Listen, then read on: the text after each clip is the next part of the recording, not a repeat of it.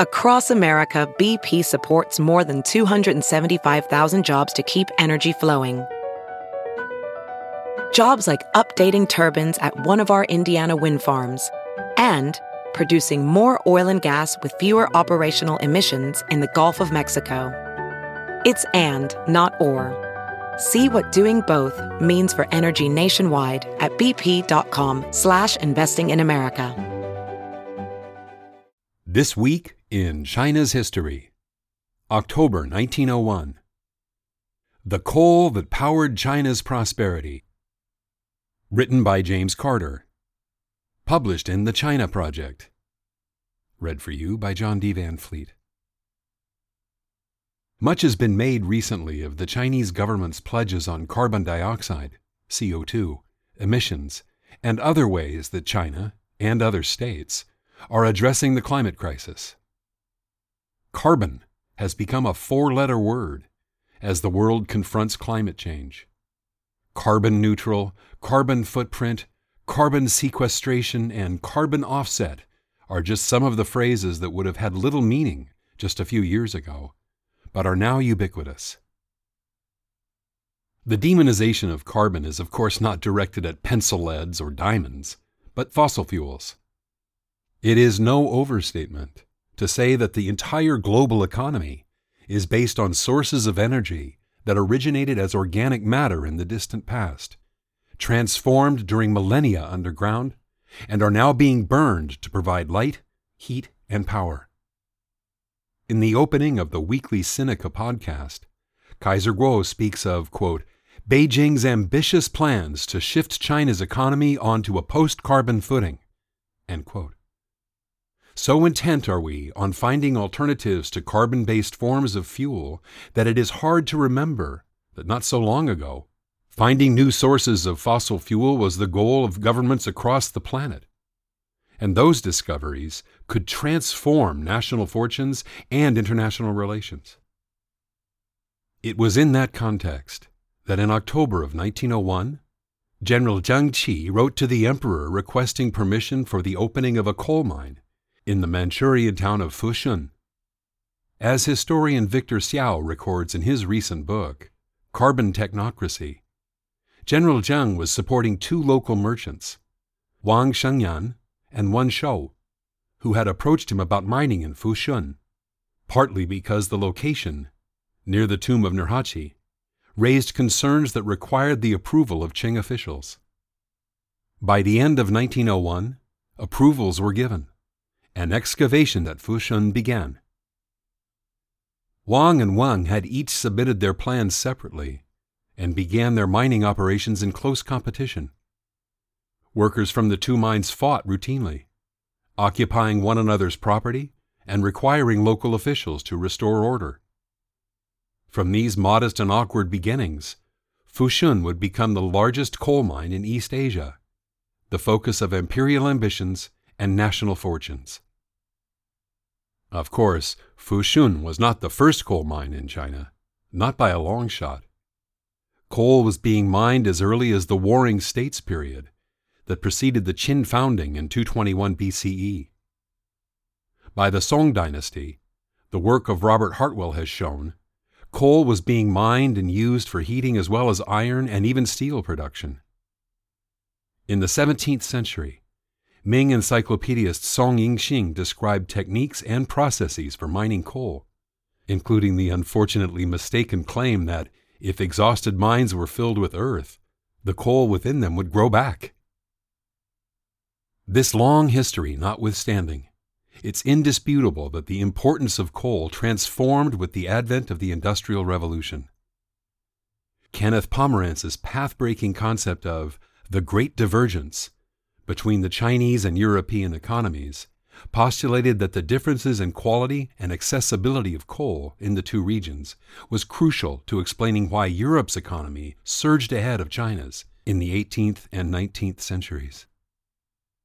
Although the work of Prasannan Parsatharathi and others has called into question Pomerantz's evaluation of coal, it is certainly true that coal reserves came to be seen as essential to national prosperity and security as industrialization expanded. Historian Shellen Wu, in her book Empires of Coal, notes how the Qing state in the 1880s began to view coal production, and therefore coal mines, as essential. Wu's book focuses on the wave of coal development that emerged in the self-strengthening movement of the mid-19th century. Although individual officials had been promoting the use and development of coal for decades, it was not until then that the black flammable mineral came to be seen as an imperial priority. Wu's book is part of a movement among historians of China to reassess the success of China's last empire. Why was it that the Qing managed to survive for so long after the devastating blows of the wars and rebellions of the mid-19th century? For a long while, the answer was often presented as the reluctance of British imperialists to topple the regime that they had brought to heel, rather than confront a new, potentially less malleable replacement.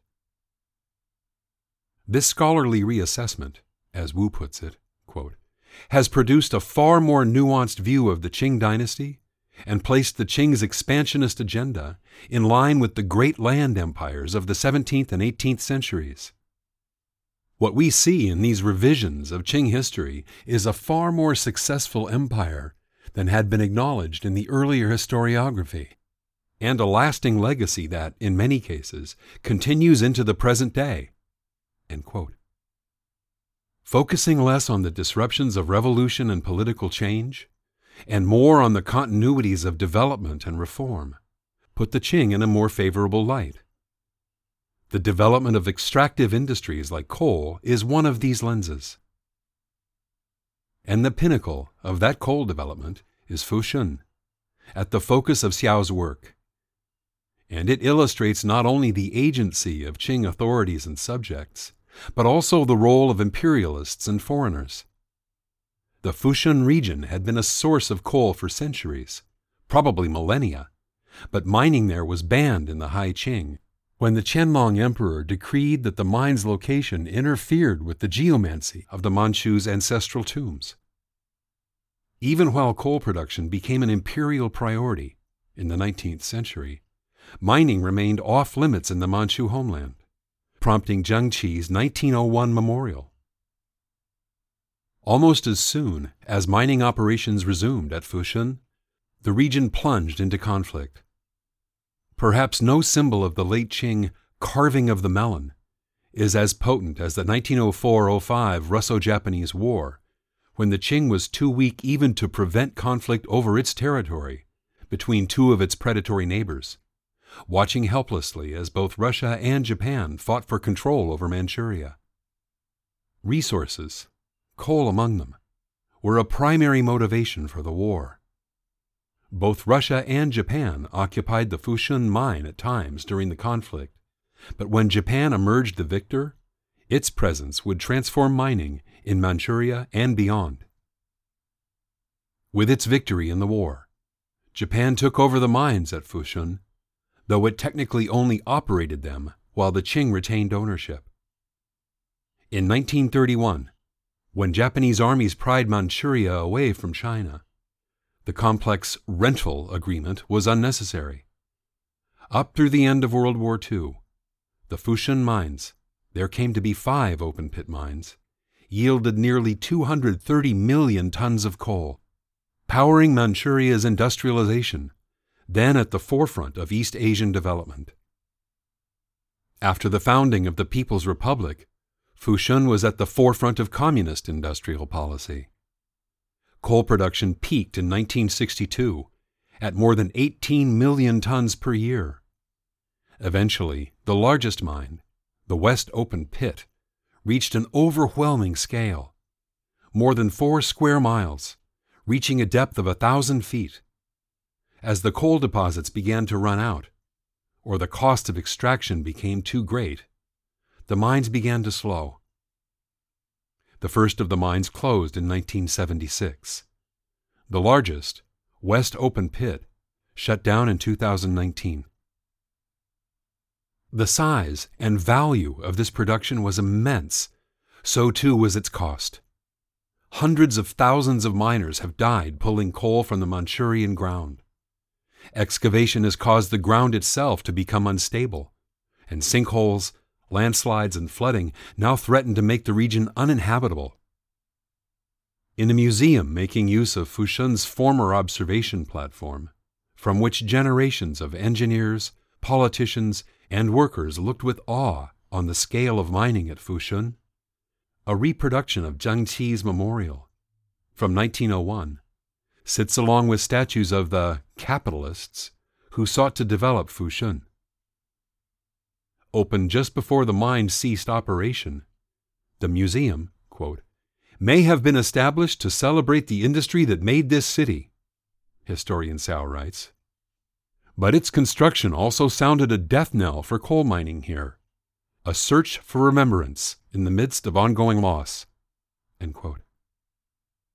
Fushun is now trying to reimagine itself into a green ecotourism site.